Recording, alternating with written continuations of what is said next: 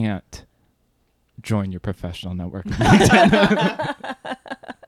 So many damn books. Okay, so hello and welcome to So Many Damn Books. I am Christopher. I'm Drew. And we have Amelia Gray with us in the damn library. I'm Hello. so happy. Hi, guys. How's it going? Good. So glad you could make it. We want to tell the listeners that you're the author of several books, including AM/PM Museum of the Weird, Threats, and Gutshot. Your fiction essays have appeared in The New Yorker, The New York Times, Wall Street Journal, Tin House, and Vice. And you've been a finalist for the Penn Faulkner Award for Fiction and won the New York Public Library Young Lions Fiction Award and the FC2 Ronald Suknick Innovative Fiction Contest and live in Los Angeles. It's all true. Wow. Yeah, you were good. You're not lying on your own bio. We're starting off Oh, right. I'm the other Amelia Gray. No, that's the other. There actually is there's a romance writer named Amelia Gray. Oh. She lives in Florida and it's not her real name. Mm. So we're enemies. Are you guys friends? No. No. Enemies. We're enemies, yeah. Oh, wow. No, I once proposed to her that I interview her and she was like, it was like short answer no, long answer no. She works a lot harder than I do though. The romance game is tough. I gotta pump those things out. To write and write, yeah. Yeah. I feel like everybody in the writing industry, books industry, has been like, I'll be a romance writer. It'll be fun. I'll make some money to finance my art. And then you realize you really need to believe in it. Yeah. No, you Yeah. have In to a way know that- how to feel that love. No, yeah. No. It's not like just like a job in finance, which like go ahead and get a job in finance and finance what you love. Mhm. Writing romance is like whole That's new. not gonna. Yeah. Phew. Yeah, I don't envy the ghostwriting biz. It seems like a strange and fascinating but labyrinthian world. Yeah. Mm. Yeah. I mean, I don't envy anybody. I don't know. That's a good way to live. Let me tell everybody what we're drinking here. This delicious, refreshing, Oh yeah, bluish, greenish cocktail. yeah.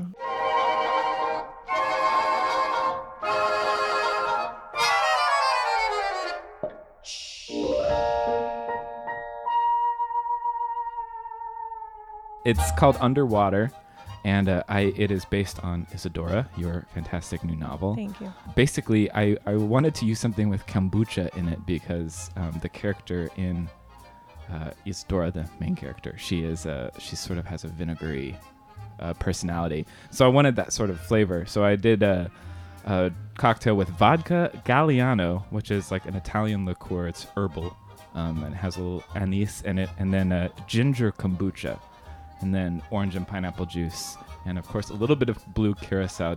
I was trying to turn it the blue of the cover, Oh yeah. and it didn't work. Right. Too much. It's a curacao. valiant effort. Well, Yeah. the thing is if I really wanted to turn it blue, our mouths would be like, it'd be like we had just like spent like a while licking blue lollipops. Oh, which wouldn't have been a bad idea. A That is cocktail always- as a lollipop? Just a blue Jolly Rancher. Here's your cocktail. Ooh. Thank you. It's delicious. It's the perfect cocktail for a summer day in the off season on the Yes. Italian coast, I think. Oh, That's my Ooh. blurb for it. wow. Yeah. Yeah. Print that out. I will. Okay. All right. So that's the drink. It's delicious. Thank you. I'm so happy right now. Good. Let's switch gears and talk about things we bought, books we bought.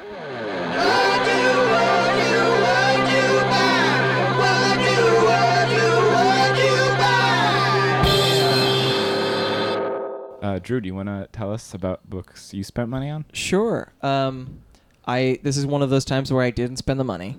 Oh, Never mind I that. reached out to this new UK publisher, Wundor Editions, Wundor, because I saw a cover of Steve Himmer's Scratch, Wow. which I wanted to get for my spooky October reading list. Ooh. But I saw just a really cool cut, and I was like, "Oh, who are you guys? Where did you come from?" I saw this cover. I'm gonna try to send my sister over to the UK to pick it up. But also, I'd love to see what else you guys are working on. And they sent me The Waking by Matthew Smith, which is a debut novel, and Cain by Sam Bully Thomas, which is a collection of poems about the sugarcane industry. Oh. And they're beautiful looking books. It's an indie publisher, and it's that sort of thing where every once in a while, when you don't know what is coming, you end up being pleasantly surprised. Mm, So yeah, I'm excited about those. that's awesome. Amelia, how about you? What have I bought? I recently I bought Patricia Lockwood's Priest Daddy, and I bought The Idiot, that Elf Oh, Bauman book, which yeah. I'm excited for both. Yeah, that um, Priest Daddy cover, huh? No kidding. Very good. Very freckly. And but then I also I had long ago, 2 or 3 years ago, Adam Robinson at Publishing Genius sent me a galley of this Madeline Fitch collection called Valparaiso Round the Horn, that he recommended up and down, and which I then intended to read and then didn't read for 3 years, and then finally picked it up, and it's incredible. And I love a good short story, and these are up there with, in my mind, the Lucia Berlin collection, and even like Cool. which I thought was up there with Dennis Johnson. So it's like, great Wow. short stories, and so I had the galley, obviously. And so I bought the book for my friend Susan. Ooh. Because it was kind of like when you love a book so much, you start feeling guilty you didn't spend money on it, which Yeah. is a Yeah. rare but good condition. Yeah. So Yeah. I like to pay it forward, Wow. buy somebody pancakes, send them a book. I like that.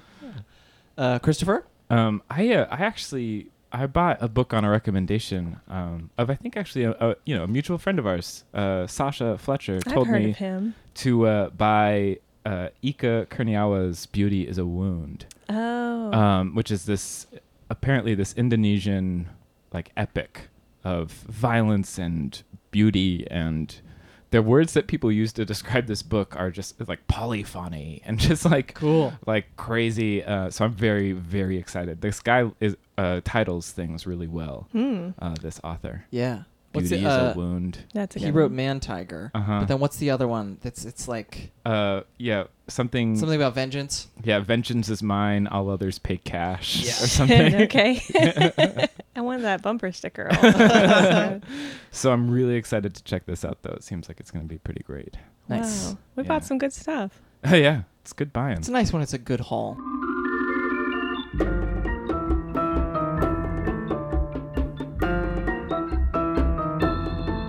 Why don't we switch from things we bought into things we also read? Indeed. And one person in this room wrote. Oh. Your book. Oh, it's my book. Okay, Yeah, it's good. your book. Okay, we can talk about it. Yeah. Yeah, Isadora. Will you tell our listeners about the book? Sure. So Isadora Duncan was the mother of modern dance. She would find that categorization to be a little bit small. She thought very highly of herself, and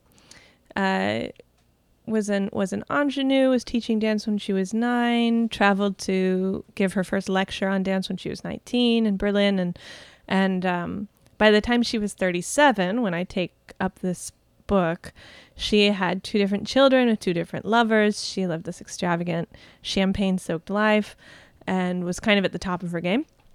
And right at the kind of apex of her career, her 2 children drowned in the River Seine. They drowned with their nurse. And this kind of kicks off a year and a half of grieving and of moving through Greece and Italy and Paris, and it's kind of a expansive grief meditation. It's a lighthearted comedic romp. It's a super sad book, but I wanted to take this idea and look at it at all angles, and that's what I've got. So she's an interesting character. I didn't know anything really about Isadora when I started writing the book, except for how she died, and so it was a big undertaking. I wasn't exactly coming to it as an expert or even as like a mid-range kind of knowledgeable person. That's intriguing. I mean, I know that historical fiction has these conventions that you sort of, or that a lot of books in that genre, I guess, follow. Were you bucking convention, or were you using anything of those as guides to continue? I mean, when I was writing the book, I wanted to really focus on this one piece of her life, and she had such a broad and multifaceted life in and kind of like lived in eras a little bit herself. And so I wanted to really keep myself to one piece of her life. And so when I researched her, I tried to keep myself to just that year and a half of her life. And instead of reading about the kind of large global things that were happening, I wanted to read like newspapers that came out that day, because I never really got the sense that Isadora read a lot of the paper. She really liked Nietzsche. She slept with some Nietzsche under her pillow. But, other people were interested in what was happening in the world. So I would read that. And I guess bucking convention or not, it was kind of the way that I wanted to write the book, because personally, when I can go down any kind of tech, I can go down any kind of rabbit hole using the internet. I can Wikipedia, Three's Company, and read every single recap of Three's Company and figure out what everybody else did, and then read everybody's death story. How did they die? And then like, what did his wife think when he died? And then read about her life, and one of those things. So in writing about Isadora, a huge figure with a huge personality and a big long story, I really wanted to like keep myself to just one little piece of her life. I'm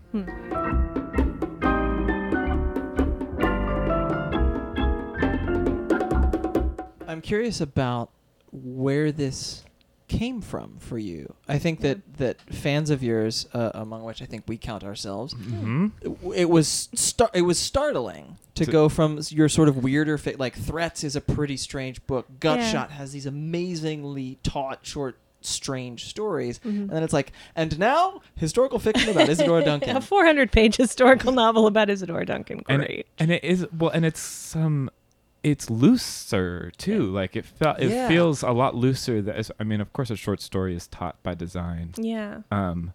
But I wondered if like going into the past sort of opened that up for you. Right. Oh yeah, two good questions. I'll try to straddle them. It was I was in Toronto when I started writing the book, and I was writing about it girls for a magazine. And the more I learned about Isadora, which I kind of knew the large thing of her life, the death and the basic dance stuff. I've never studied dance or was even all that interested in it, other than like as a casual admirer. And but then I saw that how the children died, and then some kind of, I don't know, I guess an artist thing clicked, and I thought like, well, I thought to myself with much curiosity and empathy, like what would that last meal feel like, that last lunch that they have before Paris goes to work and Isadora goes to the studio to recline, and the children go to die, and so I wrote that kind of just organically out of curiosity. And then after that, and that's the first scene of the book. And then the next scene is, Paris taking care of the arrangements and things. And so it just kind of snowballed in the way that whenever I sit down and say like, oh, now is the time that I'm going to write a great novel, it rarely works out. And, I actually had really serious danes on a book about synchronized swimming, a novel about an alternate in a synchronized swimming group, because cool. I thought it was really sad and interesting. Like when you're in the Olympics and you're doing synchronized swimming, you as an alternate, you have to learn all the parts, and then you're rarely called to serve. Oh. To kick and to spin. But it turns out it's really hard to describe that stuff. Wow. And so I just kind of hung out in the sad feeling of it, and then wrote this book instead. That's funny. I was thinking about that old Steve Martin quote while I was reading the book. Writing about art is like dancing about architecture. Oh. And like, of course he's of course tried to write about art himself. But writing about dance, like that seems like a really particularly difficult undertaking. Right. And especially Isadora Duncan being sort of, you can't choose like, oh, I'm going to use like the modern dance or dance terms necessarily. Exactly. Right. I was going to say, because I really loved Colin McCann's book Dancer, but he gets to lean on ballet terms, Right. He can just say like, Oh, pliés and port de bras. Yeah, and jeté. Jetés. We were jetéing all day, ruled. And yeah, no, I mean, there's obviously. That's one of those beautiful Colin McCann quotes. We were jetéing all day. It ruled. Yeah. Love that part of the book. Love that. I love that. God, I love that. Chapter 7. But yeah, but with Isadora, right, the when I read about people who wrote about that style, there wasn't that kind of terminology. Reading Irma Duncan describing how to lift your arms in the style of Isadora Duncan is it's kind of this mechanical. I have a little bit of it in the book, but it's really like chopped up a little bit. But like, you know, you raise your forearms until you reach your shoulders, and then you raise your lower arms, and then you keep your wrists loose or whatever. But there's no terms. There's no like ethos of kind of bodily terminology. So it's this really hard thing. And then additionally, the time period I'm focusing on, she's not dancing very much. Right. So it's like which ended up being kind of prescient to my life. Now I'm in kind of an interesting, like fallow time, probably politically, but due to politics, but like, you know, kind of watching the world as an artist, or feeling like a former artist in a funny way, and Right. kind of watching the world go and not wanting to engage with it artistically. And she kind of looks at the world jaggering by and kind of half thinks of choreography and then kind of loses it. And Yeah. So it was a challenge, and I think the book, it's very interesting because the book keeps getting assigned for these wonderful and generous and thoughtful reviews, but the reviewers are often dancers, or they're additionally dancers. Right. And there's sometimes a little bit of like, where's the dance? Which is like an excellent question and a natural one, because the book is about a dancer. Right. But there's actually not a lot of dance in it. It's more about making art. Did you watch some dance though? Like, did you watch? Sure. I mean, I did 2 dance classes at the Mary Sano Dance Studio. Oh, cool. In San Francisco. Yeah. That must have been fun. It was fun. I mean, I live in Los Angeles. I know about Pilates. I do some yoga. I'm not some idiot, but like, man, it was quite challenging. Mm-hmm. It was like, each class was 3.5 hours, and we spent about an hour looking at Greek mythology and photographs and sculptures, photographs of sculptures, and it's kind of interesting, like holistic education way. And then we did some stretching, which I was very familiar with, and then the dancing part, which was the last maybe hour and a half, where you're supposed to traipse across the stage and draw your hand back and bring your, like, kind of make a waving motion to bring your fellows along. And it's just like, I was just like a garbage fire. That part was not good. Just like not very coordinated. And I don't know, that was it was a fascinating thing, because it's supposed to appear natural, but it's actually very practiced and studied, which is also it's also like writing, I found. So that was a natural kind of connection for me.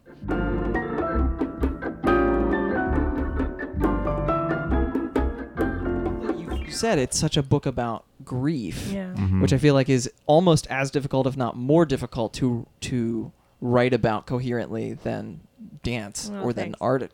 Mm-hmm. And I'm wondering what it was like to live in writing this like 400-page book about very deep grief. Total sadness. Yeah. my friend Susan said, I didn't know you were going through that stuff. I'm so sorry. Because it was 2.5 years of generation, and then 2.5 years of editing. Yeah,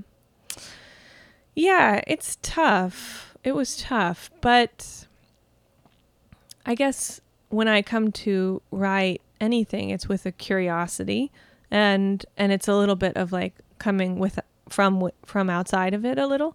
I think it would be a really different book if I had children, and I know, some friends of mine who have children who started reading it, and they say, it's very beautiful and I love it. I had to put it down though because it's definitely about child death for 400 pages.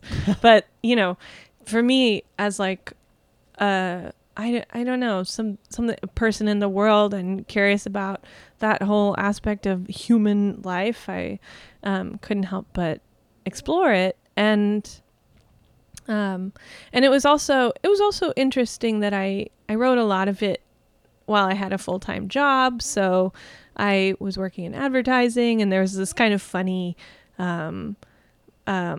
split in my mind between working on this kind of very heavy, very involved thing, but then necessarily having to turn my mind to sell sausage sandwiches for Jimmy Dean or flights on Southwest or banner ads for Nissan. And, and it's like, that's the great thing about a job, is that it kind of takes you by both shoulders and pulls you out of whatever kind of pit you've dug yourself into that morning. Wow.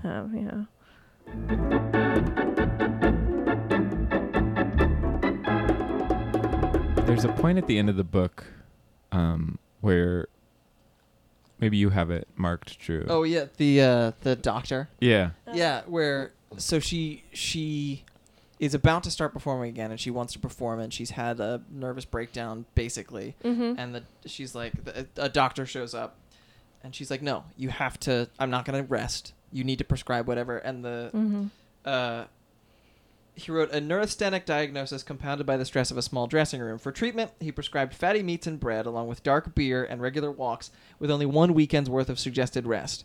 Condition of the artist. Yes.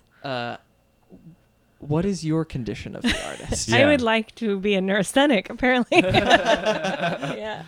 Right. In that bit, which I drew from her autobiography, and it's hard to tell what in that was real or false, but I liked the story. They're trying to diagnose her as a hysteric, which is that's when you get shipped off and you don't get to work anymore. But she wanted the neurasthenic diagnosis, the kind of generalized depression that the prescription at the time was like, cheer up, get over it, eat some bread. And it was so only dark beer. Exactly. Dark beer is my own invention, but so she had to fight for it, so she claims. And so I write that scene. And I guess my condition would be the same. I like to keep it simple in terms of my own generalized illness. I was telling a friend that last night of when I was editing the novel, and it was again 2.5 years, and that sort of, not to martyr myself on it, but like a slow process of kind of picking through a repicking, and you start feeling like you're in a landfill, but you're also made of trash, and that's really hard. It's a hard mix. And my therapist at the time was trying to kind of pull me out of that conceptually. And I remember telling her, listen, I'm like, there's just going to be a time here where it's just going to look a little bit mentally ill, and it's just that's going to be what it is. Okay. Like I'm not going to go out with my friends. I'm not going to like do a meditation. I'm just going to edit the book for like, I want to say like 20 hours a day for the next 6 months. and it was just, cause I have to, cause I just know it's gotta come out. People read it. I want it to be right. All the sentences have to be good, and that's really hard. Like, all that stuff, when you said your friend read The Galley, I got nervous because the gap between The Galley and the final is in my mind, is pretty rough. It's a big jump in nobody else's mind. But in my mind, it's like, God, I had so much to fix then, because the Galley came, and then I like quit my job to be like, okay, now I'm really going to get into this book.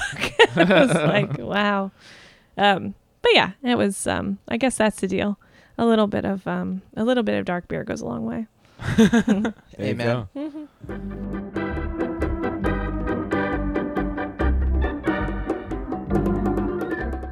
So let's change gears. Yeah, and talk about the book you brought. Yes.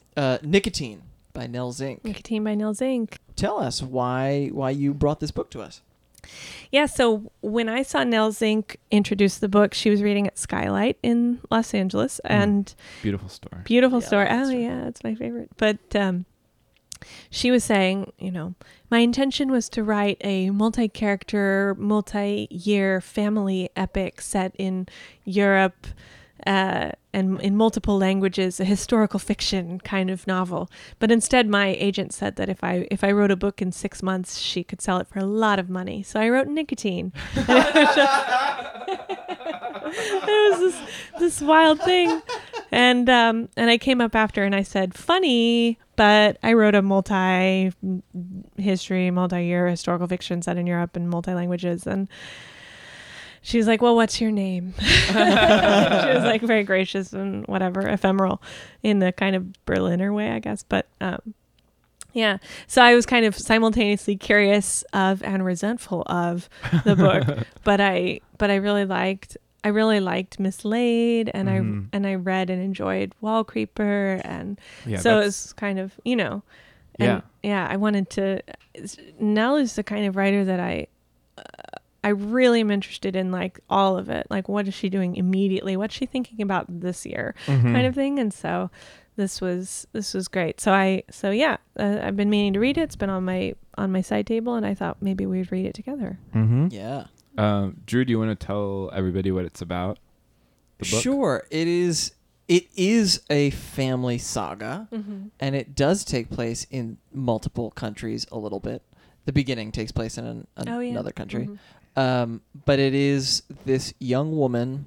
Her father has just died, and he Was loomed large in her life. he was kind of he was not a faith healer, but he was like a Like kind a of the head of a cult, kind Yeah, of, yeah. but like Yeah. in like a nicer way. Right. Head of a commune. Yeah, Cult but he guys also are usually pretty nice. Yeah. he had a bunch of property and all this, and he has 2 sons from an earlier marriage, and the 2 sons, the second wife, and the Penny, the main character, are the ones who are left. And Penny is given the job of going to her grandparents' house, which is where he grew up, and like seeing what they can do with it, because they thought the house burned down, and it turns out that it has been inhabited by a bunch of squatters who are also tobacco rights activists. Right. Yeah. The house is called Nicotine, and they're in New Jersey. Yeah. They're in Jersey City. where I JC. used to live, and I felt like I understood some of the I know exactly the streets that they're talking about, like. And it was very exciting when you're like the Grove Street stop. You want to shout out like "yeah!" like as if you're at a concert, like "yeah!" yeah, at the book, yeah, woo, yeah. Grove Street stop. So it was really interesting to read something about Jersey City that was so. I just kept nodding my head along with it, like, You "Yep, found that's it really Jersey, accurate, yeah." And so these squatters, I mean. That's what she's populating the novel with, and the bulk of it is their fight for rights and the keeping the house from the owner, which is Penny, Which is weird, yeah. which is funny. I don't know enough about Nell Zink's biography, and I guess I don't. I like to read books on their own without that stuff anyway. Yeah. But it was such a reading it right now in August 2017 was really kind of interesting, because you see all these different houses, and they all stand for different things, and there's the nicotine rights, and there's the feminist collective, and there's a point in the book when Penny's trying to decide where to go flop and which house to flop in, because there's no space, there's no bedroom in Nicotine. And so it's kind of, she's trying to navigate what the different houses believe in. There's my favorite, the DJD, the Donald Judd Daybed house. Did you guys Google what that is? Is it a literal Donald Judd made a daybed? Yeah. Oh, no, tell us. It it is like the least designy, but it does look enormous, and they all like flop and sleep there. Right. Like all But of the it's a real characters, and it's like it's enormous. It is big, but it really looks like unfinished IKEA wood. Yeah. Like, whoops. Great. Yeah. So I don't know. Huh. That's it's a very strange thing that because I had to see what they were all Yeah. sleeping on, because it is a huge setting for the entire book, like a Right. lot of important things. Like they all actually quit smoking cigarettes on this Oh, On the yeah. bed, 'cause they- Donald dare. Judd daybed. And it's a real thing. You should Right. look it up because it's like silly. Yeah. It is silly. Well, yeah, it's all. I mean, it's all. I read it as the kind of satire of sort of people trying to find a cause first, like finding a cause is like a functional thing as opposed to like a belief based thing, and the people who she meets are all seem to kind of believe in whatever it is. Like the character Sari believes in is that nicotine because she's medicating for her manic depressive diagnosis. Right. And So she believes that cigarettes are medicine. right. Yeah. Right. Which is really, it's, I found that all that stuff to be satirically pretty elegant. Yeah. Well, I'm kind of curious if you guys thought that the satire in this book was like acid tongued, or if it was like sweeter, like she believes in them, but it's like, come on, you guys are a little silly. Let's be honest here. I guess that's the question, right? Because there's a lot of what's the word, kind of straightforward earnestness as they're discussing things, but then the inhabitants of DJD are talking about dismantling the Donald Judd daybed to use for firewood, that kind of Yeah. thing, which is Yeah. There Well- is something very earnest about the book, even though I think the satire is often very sharp. Mm-hmm. But as I was reading it, and this is my first Nels Inc., I like missed the wave with the Wallcraper and Mislaid, and I was so pleasantly surprised to discover that the book, it kind of exists in a plot of just like a like early 2000s dramedy that like maybe like Jason Bateman was in. Yeah. feels like the plot of Rent a little bit. Yeah, there's something very simple is feels like too derogatory or pejorative of a word, but it's just like you read it and you're like, oh, I know this story, but it has these things that are placed on top of it and these really sharp barbs and just like these great turns of phrase that elevate and make you think about the things maybe farther than they are on the page. Yeah, I found myself thinking about Greta Gerwig or something like that. That was like it was definitely like the indie movie sort of feel, especially just because dealing with Jersey City or the sort of crunchy granola culture, like it's hard to portray that earnestly. I feel like anytime you start to talk about it and just use it in the terms that are talked about, I think it feels petty for some reason. Well, I mean, it's helpful that the protagonist immediately falls in love with one of the guys, like the crunchiest guy, the asexual Rob. Right. And then follows this kind of weird ass.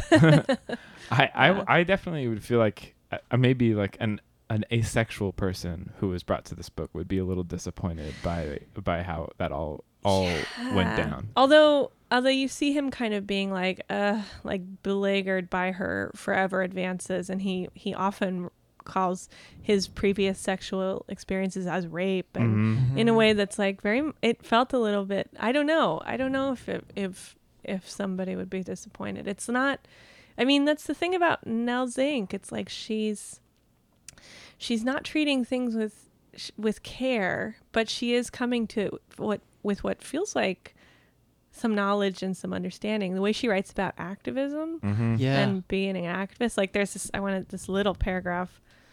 She says, let's see. So this character is kind of reading things for the HIV Action News, and this really sad story that she can't read properly, and then she finds out that the aunt of the people she's reading about is kind of profiting off it. Anyway, so she goes downstairs again, and I read it perfectly on the first take in this calm, perfect voice, because instead of pity, I feel this indescribable, steely anger, this really weird anger, where you realize taking no prisoners means working with anybody and everybody who might help, never judging. That's the moment when I became a real activist, which I think is absolutely true to the activist society, and that kind of world where you're just this is kind of separate from the kind of cultural judgment zone of people who don't want your money necessarily. The activists are kind of like, no, it's fine. I would. Well, it's strange to read this book in light of particularly recent events. It's strange to read everything in the wake of the last 10 months, which I feel like I have said on every single episode of this show. But thinking about activism, like the scene where they all go to a protest at the Freedom Tower. Oh God. And but also thinking about the way that like that moment looks different now. It looks different when you were listening to this than it did when I read this book at the end of July. Right. Yeah. Like there's a dramatic shift that has happened, and I'm now very curious to see. I have to imagine she seems like somebody who is like, hell yeah, let's burn it all down. I'm gonna write it in a book. I want to see her book that's just like her next book of fuck it, blow the whole thing up. Right. Yeah, I definitely was like yelling at the book of like, no, don't do that. Yeah. Like, don't protest there. That's not gonna work out okay. Yeah. Oh yeah.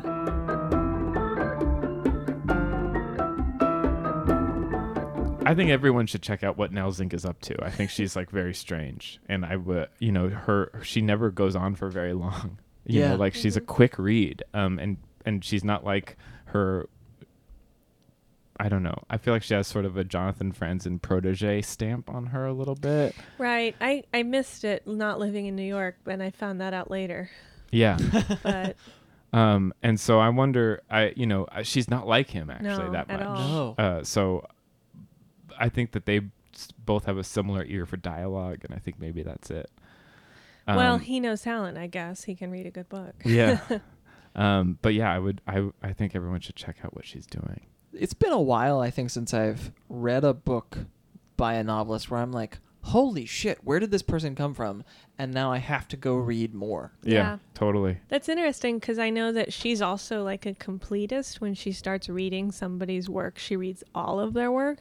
And I've heard that, that I can... know that feeling so well. But I get that feeling reading her in an Yeah. interesting way. I wonder if one follows the other, if it just is an interesting coincidence. But everything feels really like alive and vibrant and really nice. Even when I actually didn't finish Wall Creeper because even though I loved it, it was an interesting thing where as I was reading it, it was kind of like an incredibly rich meal, and I was just finally I was like, oh man, I was gotta like do like a slower burn thing, and it's like, no, that's like when a friend says that they put down Isadora because it was too sad. It's like, absolutely, like, it's incredibly sad. Like, I don't think I'd be doing my job if I wrote a child death novel that wasn't incredibly sad. So I think that was what she was going for with Wall Creeper. So Wow. yeah. Well, why don't we talk about other books we also recommend too? Oh, sure. Yeah.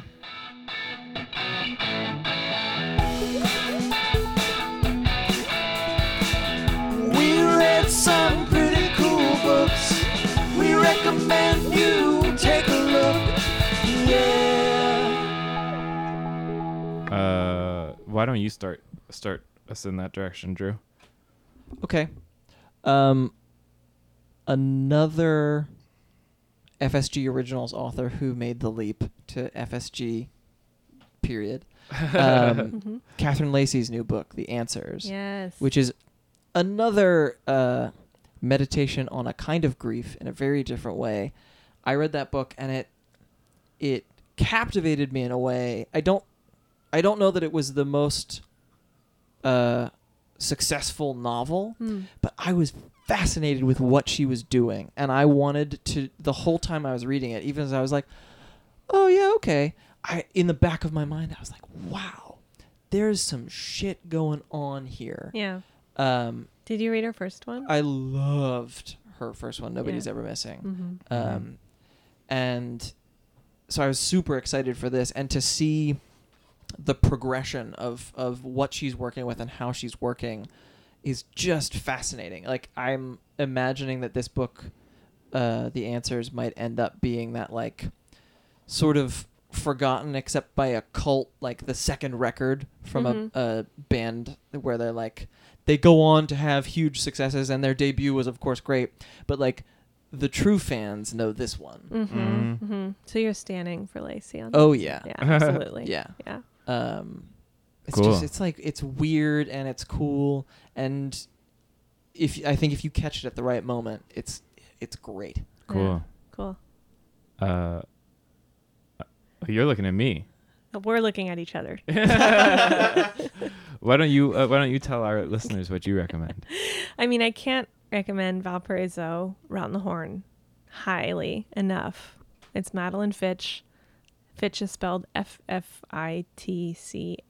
Ooh. It's very good. I think you can catch some online. I love that. I also am into let's see. I'm really into Kristen Iskandrian's book Motherist, which was a novel. It's coming of age. I feel like every year, once a year, I'm like, okay, coming of age, slide it in. Yeah. Let's see. Nice. Hit me with one. Hit me with it. No. And it's one of the livelier, funnier books. I think for fans of the mothers would love it. And there's a line in Kristen's book that's like, the girl's walking through the hallway and she's in high school and she says something like, my face was out of control, which is just the combo of like the kind of acneic situation and also like not even knowing how to move your face to appear like a human being. It was very, very reliable content for me. So, yeah. Wow. Cool. Yeah. That sounds Christopher? really good. Do you want to round us out? Yeah, I'm actually going to recommend a not even a book at all. Is it an app? No, it's not an app. Damn. I love apps. No, I'm really sorry. It's just a documentary. Oh. Cool. It's called We Live in Public. And it won the Sundance Grand Jury Prize in 2009.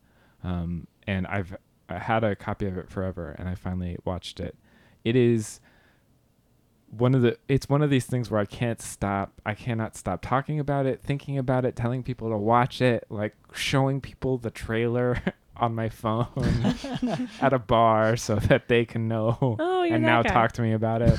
Yeah, I've been that guy recently about this particular thing. That guy since 1985. It's about this guy who made an incredible amount of money in the dot-com boom, making the first internet television place What called was it? Pseudo. Oh. And then he sort of turned his back on that and threw what he called a physical representation of what he thought the future of the internet would be. And he called it Quiet. We Live in Public. And it's this crazy 30-day 150 sleeping pod hotel that he put under complete surveillance that people signed up for in 1999. What? Whoa. It's insane, and totally unreal. The entire documentary, and then that's like only the first half of it. And then now I'm just Googling everything that like Wired or the New York Observer or New York Magazine said about this guy, because he was such like a big deal in the New York scene. He set up that weird 150 person hotel underneath Manhattan, like in the basement of Pseudo's offices. I mean, it's a crazy story. Wow. Everyone needs to watch it, and it just completely changes your thinking about where we've moved. And it's one of those things that really makes you think about what you share online and what we've decided is okay since then. Because 18 years on, it's sort of crazy how much he had right. Huh. Cool. I want to go watch it now. Yeah, you should. It's really good. So that's it. That's what I recommend. And, Cool. And that's I also recommend checking out our Patreon if you're listening to our show and enjoying it. Yes, indeed. We really appreciate people contributing and making this a listener-supported show. And also, we really love when you guys write an iTunes review. We haven't had one since June. Oh, So come on, guys. I can do that. I'll review it. Nice. Yeah. Amelia's Good gonna job. do Good it. job. Be cool like Amelia. Join me. You know what I think we'll do? Let's do an exquisite corpse on your iTunes reviews. I think that would be fun. Come join the story. Please do that. My God, I love that idea. Let's do it. Cool. All right, Well, cool. Thanks, Thank you, everybody. Amelia. Yeah. Thank you, you, Amelia. guys. This Thanks was for a lot of coming by. fun. And And, thank you, listener. Yeah, we'll see you all soon. Yep. Not see you, but Bye. you know what I mean. Okay, not if I see you first. Having troubles telling how I feel, but I can dance. Couldn't possibly tell you how I mean, but I can dance. So when I'm tripping my feet, look at the